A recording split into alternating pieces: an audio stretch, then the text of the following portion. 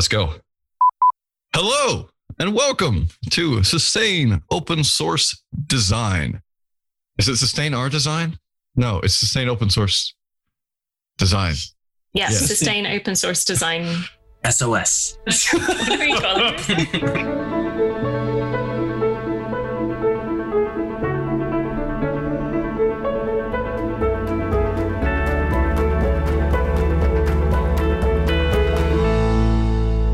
Hello and welcome to Sustaining Open Source Design, the podcast where we talk about the interface and confluence and general meeting points of open source and design.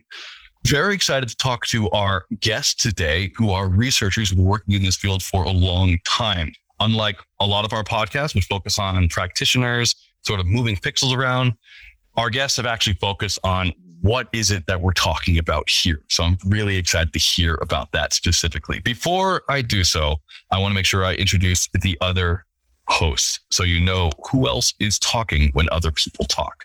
So again, I'm Richard Littauer. Hello, everyone. And we also have Errol Fox. Errol, how are you doing? I'm doing good. I'm excited to talk to more researchers since I am one now. Yes, you are. Errol recently started the PhD and it is awesome. And I hope it goes really, really well. Memo Esparza, how are you doing? I'm doing great. Looking forward. I agree with Ariel to include more scientific thoughts in our conversation. Excellent. And now we have that amazing buildup. Let's disappoint everyone. Actually, no, I'm sorry. That was a cruel joke. Today, we have two amazing guests. We have Jin Guo and we have Jinghui Cheng.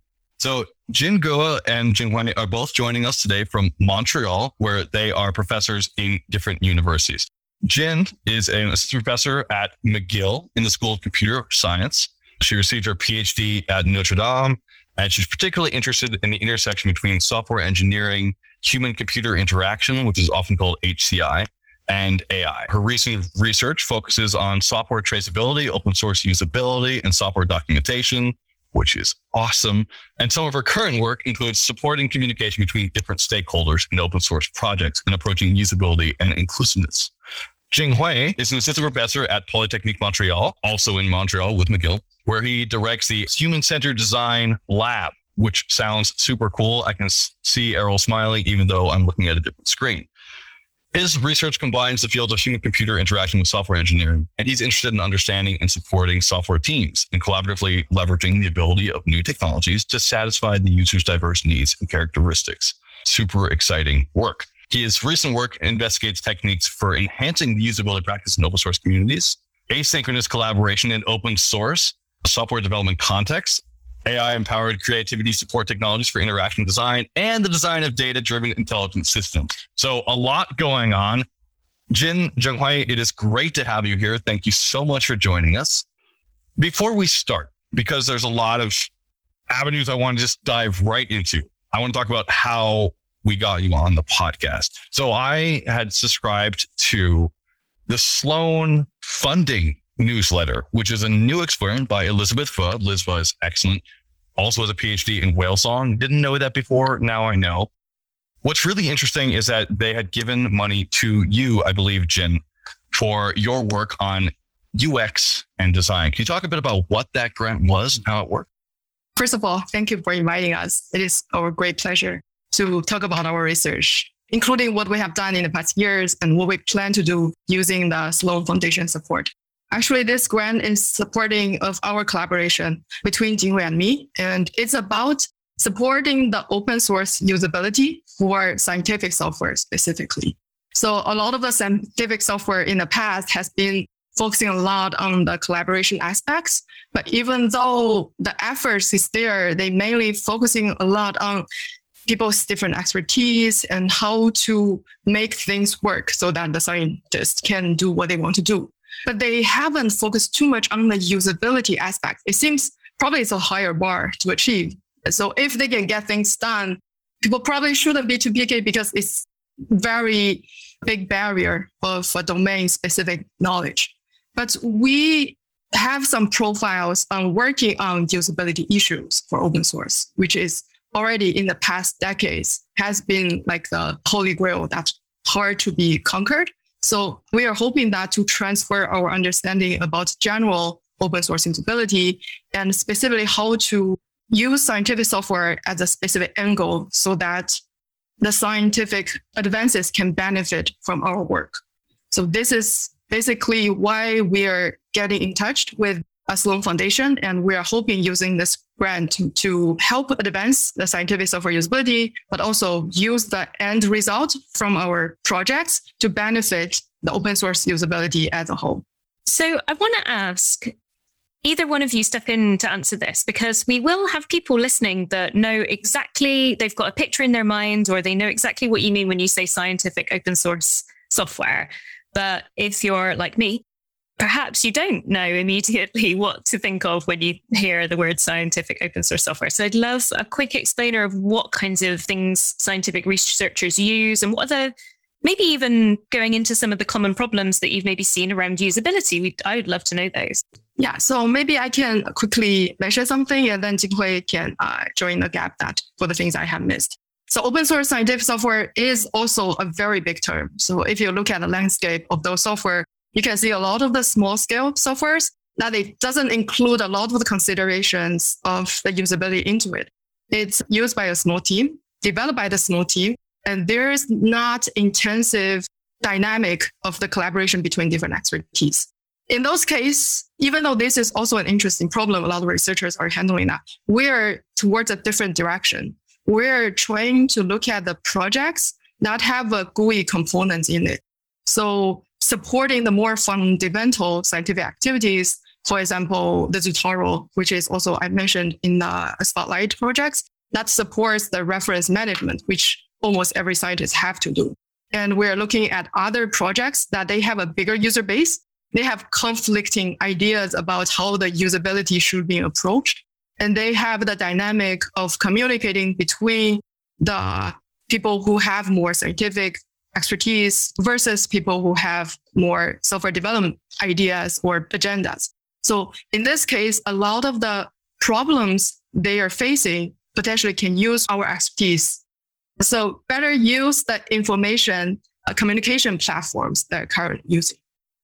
Yeah, I think like Jing said, scientific software has a big spectrum from like single person small projects to huge projects that used by a lot of people. And there are different types of scientific software too. So there are computational tools, there are like editing tools, there are reference management tools. So in our project, we're not differentiating the different types of tools, but we're differentiating the size of the project. So we're specifically focused on large scientific projects that potentially have a lot of users. And their usability usually have a larger impact because just the size of the user base, they increase the impact basically. In terms of the example of the usability issue, we don't have a very specific usability issue in the context of scientific open source software.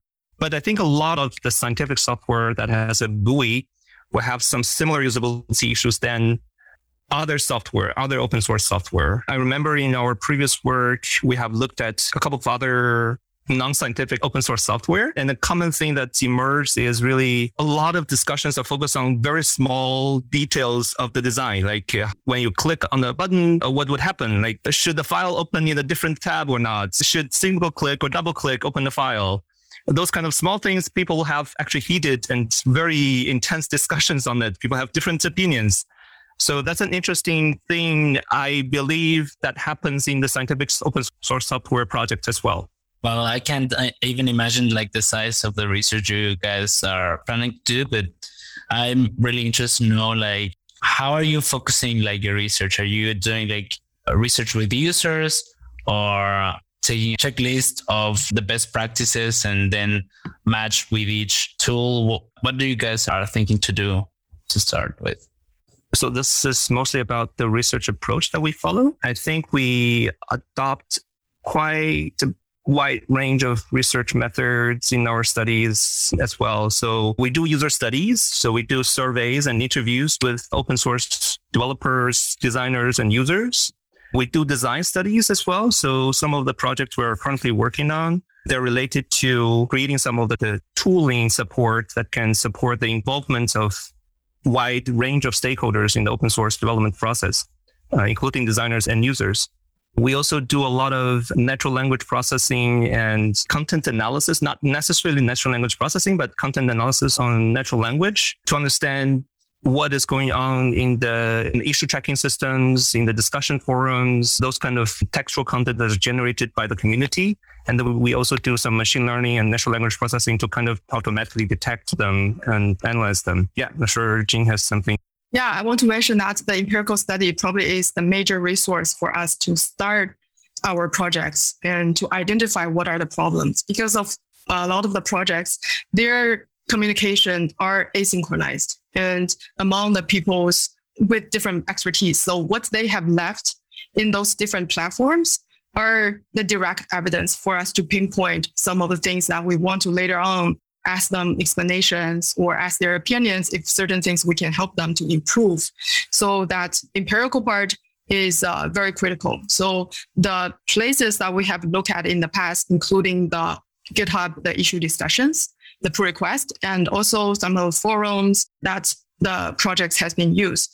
And especially we are focusing on the communication between the designers and end users. So we would expect a lot of the information are not under the hood, are more easier to find hints from those places. But in order to understand it better, especially the end user's perspective, we have to still later on go to the direct conversation with them. So that is what the human inquiry related method Jinghui just mentioned is going to take place at a later stage of the project. So it makes a lot of sense that this is the Sloan brand.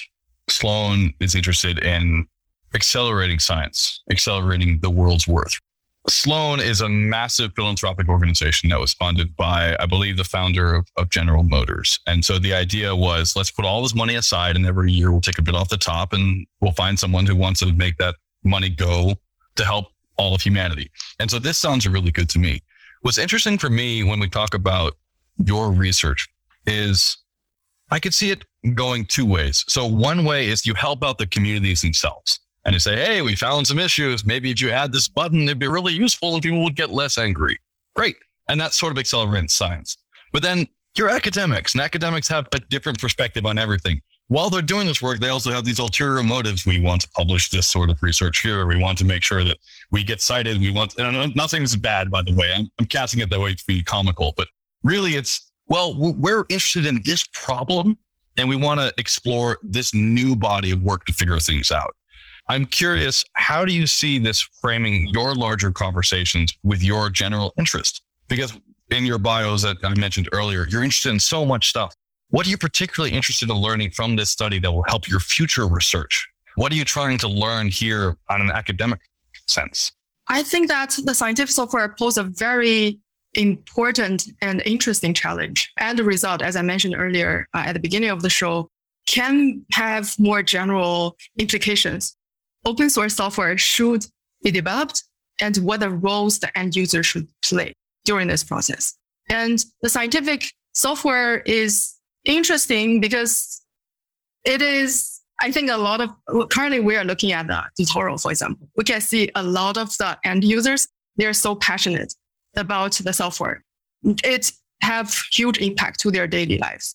So this kind of dynamic is going to enable us to better communicate with them, connect with them, and talk about their specific problem. But Richard, you just make a good point. So our role as a researcher is not too much focusing on improving one specific project.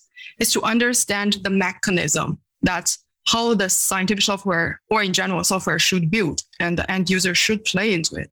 So this kind of zooming out is what we using our research method and to emerge into the data and then zoom out from the data to see what are the things can be applied in general and what kind of communication dynamics those things we observe tells us and how to be changed is very critical.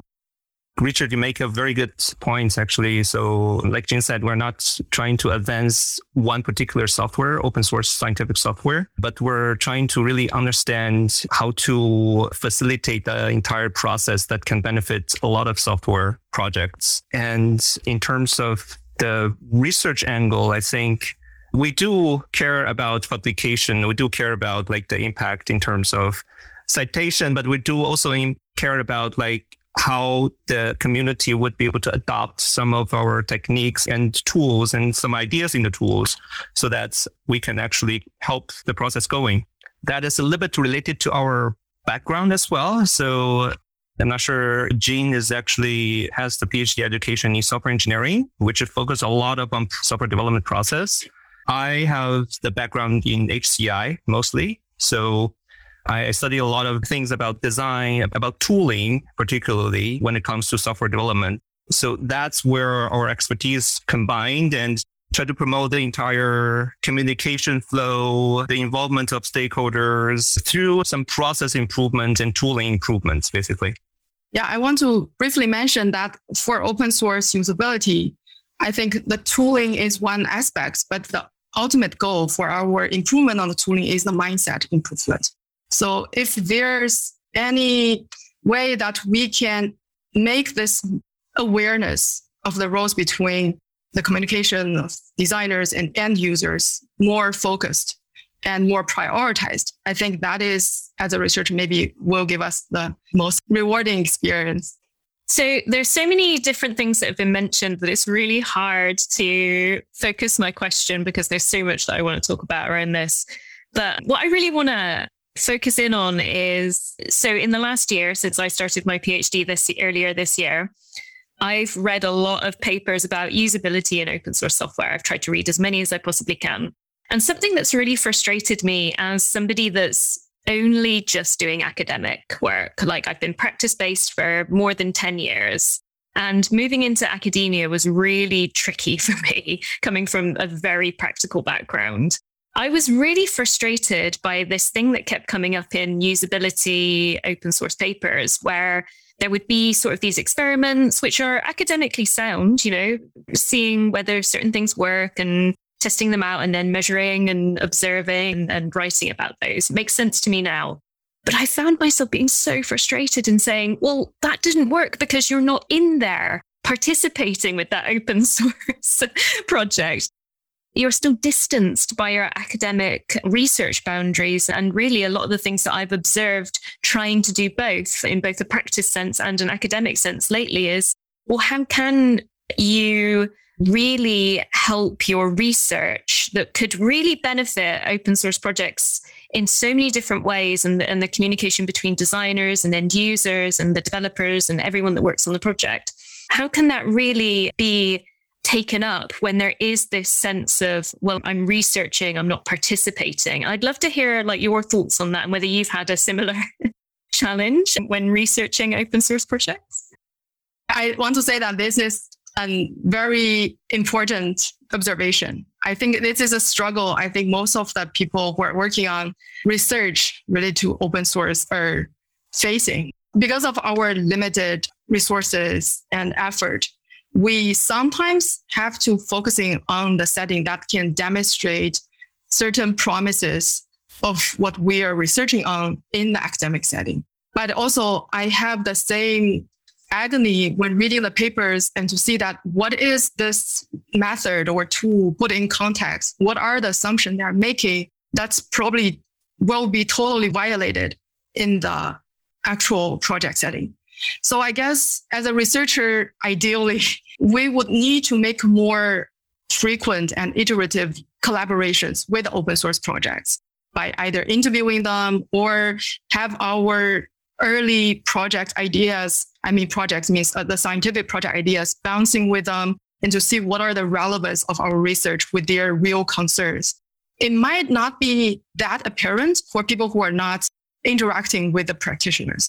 For us, that we have been talking with the practitioners either through surveys or interviews very early on in the past years in several of our projects. And it become more and more primary for us as a concern to connect with them early and frequent. So one of the things that currently we're planning on is to conduct some of the workshops that is going to invite the end users and the designers to be in the same place, to work together, to observe their dynamics of communicating.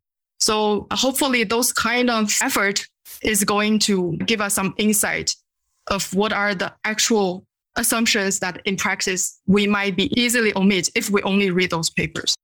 Yeah, I think that's a very important aspect to consider. I think that's a limitation in a lot of academia work. We don't think we can actually fully address that aspect as university researchers because, like Jing said, we don't have the resource, we don't have the direct connection with open source communities, but we try to establish this connection here and there during the research progress in order to create something that is really helpful for the community. That being said, I think the goal of research is also a little bit different from the goal of practice as well. So we may propose something that seems to be not relevant right now, but maybe it will be relevant in a couple of years. So we've seen a lot of HCI research that being done like 10 years and 20 years ago and proposed some really interesting interaction, but at that time it was basically not feasible or not making sense in that context. But right now they're actually using a lot of commercial softwares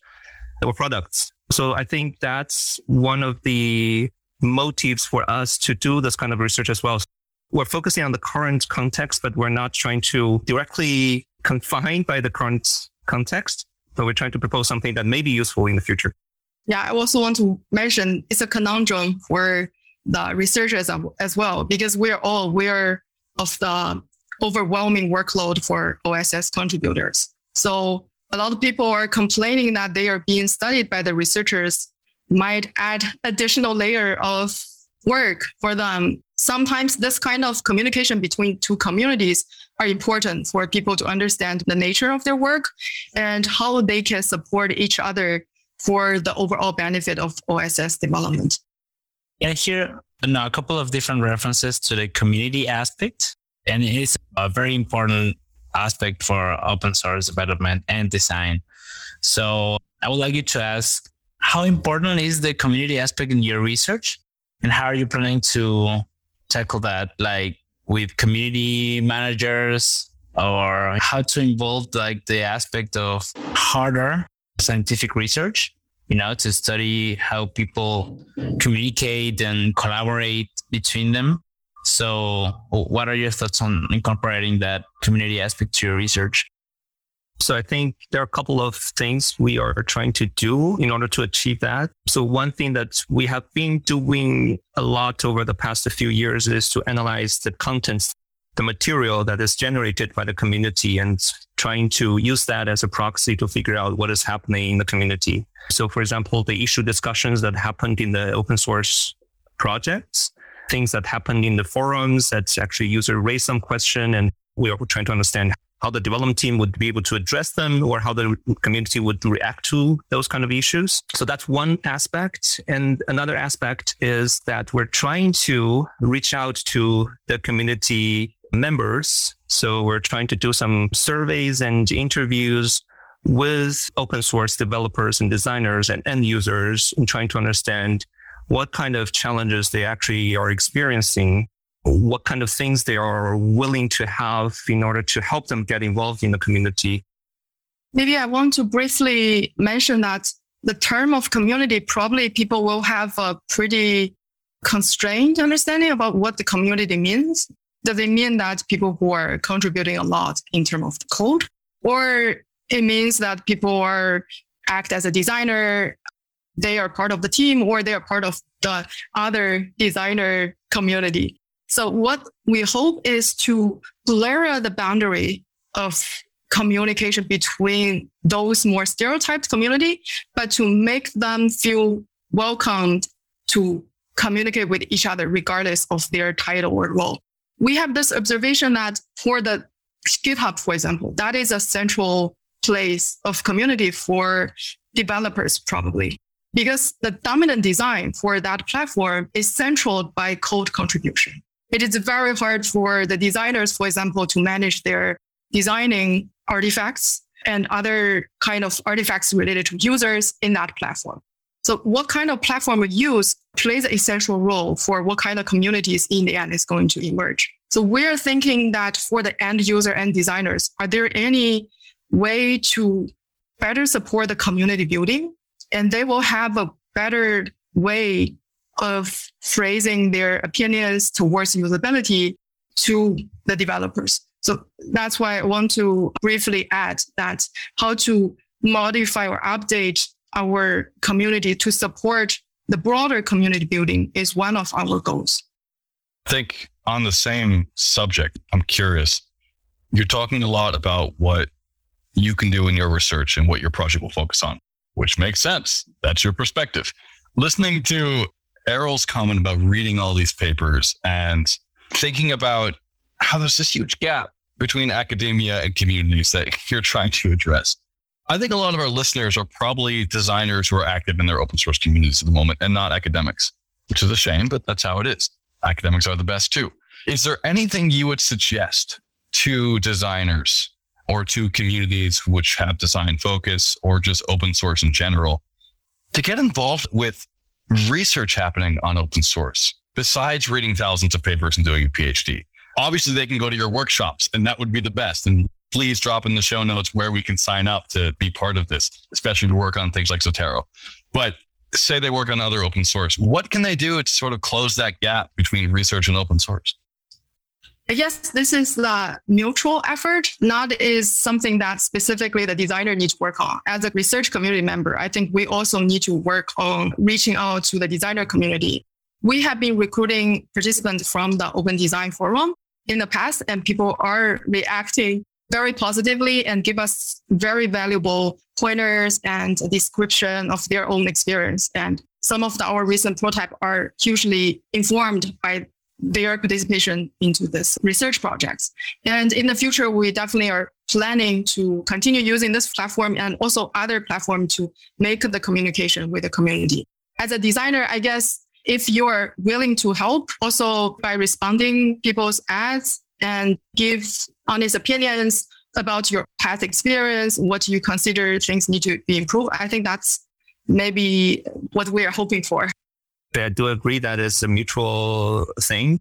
I think it's mostly the researchers who needs to approach to the designers more than the designers approach to researchers. One thing though is, as computer science researchers, we do a lot of conferences, but then we participate in a lot of academia conferences, and we see a lot of practitioners actually go there as well in order to learn about what is the advanced research have been done. Maybe that's one way of understanding the research space, but from our perspective, I think researchers need to go to the practitioners' conferences more as well in order to understand better what are the concerns the practitioners have. Oof, that's going to be a challenge. I mean, even going to design conferences as like an open source person is quite difficult. They don't tend to want you there. I've said this on record many times, but design conferences, they need to welcome more people rather than just really fashionable, flashy designers doing, I don't know, stuff for evil clients. You can quote me on that. But I'm really curious. You mentioned workshops a little bit earlier on, and I'm also really curious about something that you wrote in the notes to review, which is about the role of end users in open source software design. And I'm really curious about how you view end users as a kind of designer and what that might mean for how you're doing your work and whether these workshops are a way of doing that. I think we're not trying to consider end users as designers because they really don't have the expertise that the designer has. They're not developers as well because they don't have the expertise. But what they have is the perspective from the end user. So they have their own struggles. They have their own challenges when using a piece of software. And we come from the participatory design perspective where any stakeholder in the project need to be getting involved to make decisions in open source projects. So I think right now I see a lot of movements on helping designers getting involved in open source projects, which is still in progress. I understand there's a lot of challenges still, but at the same time, I think getting end users get involved in those processes is still new and still in its infancy. So even for the simple tools like GitHub, it's really just focused on developers, and even designers had to learn a lot in order to contribute to open source projects on GitHub. There's actually no way that users do not have any experience or knowledge about software development be able to contribute to those issue discussions or any kind of reviews that happened on GitHub. The platform that usually go to is the forums that is kind of reserved for the end users. But then at the same time, the developers would not be able to discuss and contribute to those kind of platforms. So there's kind of a segregated space for those kind of group stakeholders. So what we're trying to do is kind of break down this kind of silo in different kind of groups of stakeholders in order to facilitate their communication and discussion better. So I'm aware we're running up on time, which is a shame. I wish this was a 3-hour podcast. I want to ask some really cool stuff first, because I know that you're not just doing an ethnographic study. You're also doing context analysis of like a post and looking at how things work. And I know that you're also interested in AI. Can you tell me a bit about how that's going to work, how you're going to get AI to play with designers and open source communities? Because I can't, and I'm not even artificially intelligent. Sorry, that was a horrible joke. I apologize. This is a very intelligent conversation, so I'm sure that we got all that covered. And I want to briefly maybe mention 2 of our previous work that we directly benefit from the artificial intelligence, specifically in natural language processing techniques for managing the large amount of textual content left every day on the open source forums, for example, the GitHub issues. So that actually comes from our own experience, because as I mentioned, we a lot of time need to look at the data and look at the content they have left there and to identify what are the information serves what kind of purpose. So we realized that the GitHub, for example, some other forum probably similar, they kind of is a heterogeneous information left there. And when you want to find certain things, it's really like needles in the hay. You have to go through them, and the keyword searching is just not work. But there's hope, because there's specific patterns into the content people have left in there. So in our previous work, we have identified 16 information type that different stakeholder might want to use them. So for example, there's information type related to how to reproduce this bug so that the developers can better pinpoint the problem. There's some discussion related how to approach the design, what kind of trade-offs if you want to do it this way or other way related to the solution space. And for the end users, a lot of time, if there are certain problems, they just want to know what is the current workaround, because they are not able to wait for several months before it is resolved. So we are using some of the natural language processing techniques to classify the information type so that people can find specific information type based on the task they have had. So we have another work that is specifically for addressing the usability, which is we find that the users, even though for some end user who have overcome the barrier of the technical space on GitHub, for example, to submit a post. And because of the lack of experience of making a post and also the complexity of the usability issues, it's very hard for them to make a strong argument that this usability issue need to be prioritized compared to other, for example, the backlog the developers have for certain bug fix. So we find out that, for example, there's one framework called argumentation theory that people has used it for assess the usabilities in the more usability testing settings and other places for making a good argument for the usability problems.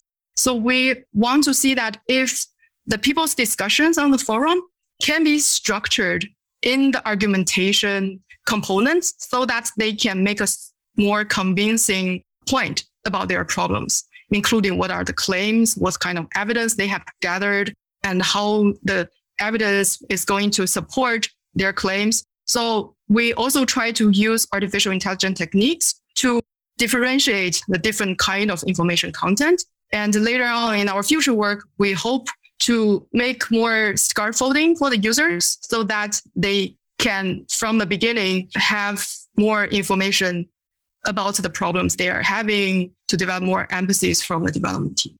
I love that. That is so cool. I think I should do another podcast called Computational Linguistics that just focuses on NLP stuff, because that's just super fun.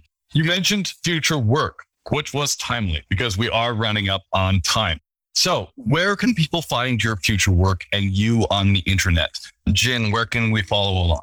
We have our website. I'm also on Twitter, but sorry that I'm not so active. But yeah, we will reach out to the designer community and user community for our future work to help us better understand your communication issues and opportunities. Hopefully, we can make more direct interactions later on. You can find me on my website. I'm a big Twitter reader, but not a Twitter poster. So I use Twitter a lot just for like checking whatever other people are saying. So yeah, you can find me on Twitter as well with the handle Jinghui Zheng with my full name. Awesome. All right. So you can follow both of you on Twitter, but don't wait to hear anything, which is great because you're out doing awesome work. You're going to have a website in the future, which will be dedicated to this work. For now, listeners, all of their current work is on their personal websites, which you can find in the show notes, as well as their Twitter accounts, LinkedIn, what have you. This has been super fun. I really enjoyed learning about what you're doing and what you're going to do, but we're not over yet. Now it's the time of the show where we do spotlights. We point out people, projects, things, places, dogs, whatever, which you feel like needs some love or some light. I mentioned others of the style open source because the hosts have done way too many spotlights, but generally awesome things. Memo Esparza, what is your spotlight today? My spotlight today is an organization and a website that's based on a community that's called Jamstack, jamstack.org. It's a popular way of building websites that I found really useful and easy to work with developers. So yeah. Awesome. Jamstack. Errol, what's yours? I like this Jamstack thing, Memo. It supports Hugo and Gatsby. That's cool. My spotlights, I decided to add in a second one really quickly because we were talking about academic papers and usability and open source. So my first spotlight is an event that's coming up next year, which is FOSS Backstage. They are accepting proposals at the moment for talks around all things to do with open source community stuff, design stuff, development stuff. They're very cool. I highly recommend you checking them out and submitting a proposal for a talk, especially if you're a designer. They are very supportive of design related talks. The second one that I have is one of my favorite papers that I've read, probably because I found it the easiest to read. Academic papers, if you're not an academic or just starting out, can be really hard going when you start reading them. This one is called Non-Response, Social Exclusion and False Acceptance, Gatekeeping Tactics and Usability Work in Free and Libre Open Source Software Development. It is by the authors Mikko Rajanen, Netta Ivari, Arto Lanamaki. It's really good and highly recommend anybody to read that paper just because it's such an easy academic read. Awesome. Thank you. My spotlight today is going to be JS Montreal. I also used to live in Montreal. I really love that city, and I found that the JavaScript Montreal meetup was super welcoming and super, super friendly. It was actually really hard for me to choose this one. Out of all the other cool meetups and code things going on in Montreal, it is the best city in North America. So if anyone has the opportunity to go there, please do so and go to JS Montreal. It's a ton of fun. Jinhui, what is your spotlight? I think I listed some projects that actually influenced me a lot and influenced my research a lot, actually. So the first project was actually Atom. So this is the first open source project we have studied on. And this is where we found a lot of discussions that happened on the issue tracking systems where people are debating a lot on some seemingly trivial design details, like clicking on buttons, opening tabs and stuff like that. That actually opened up some of our research directions. The second project is Jupyter. So this is actually a project that we're currently working on a lot. We're trying to look into how data scientists use those projects and to support their work. And this is also a place where data scientists are collaborating with designers and developers in order to improve the usability of this work. Awesome. Thank you so much. Atom and Jupyter are the best. Jin, what's your spotlight? Mine is along a similar line with Jinhui. I listed 2 projects that influenced my previous work and current work. So Scikit-learn has been one of the projects we analyzed quite extensively in our previous work because we have the machine learning background. We understand a little bit more about the domain-specific part. And also in some of the issues, they discuss the usability of the API design, which I find fascinating because a lot of the projects, when they don't have a GUI, they probably think, usability is none of my business. But actually, the API users will also benefit a lot if you, for example, follow the Nielsen heuristics and try to interpret it into the API design. And Zotero is the project that we recently started working on. And I also recently converted as a tutorial user. So I have a little bit personal experience. I think this is a long-term project, has been benefit a lot from the community. And they have been quite strong support to the users based on our current very initial analysis. But it gives us a lot of insight for how the end users should approach the team and should be approached. So we're hoping to connect with them later on with more concrete agendas about research so that we were going to benefit more from the research activity we're doing. Awesome. Second, for Zotero, it is super useful. Thank you so much for being on this podcast. It was really great to hear about your research and what you're doing to help out understand what's going on. That's what we're all trying to do here.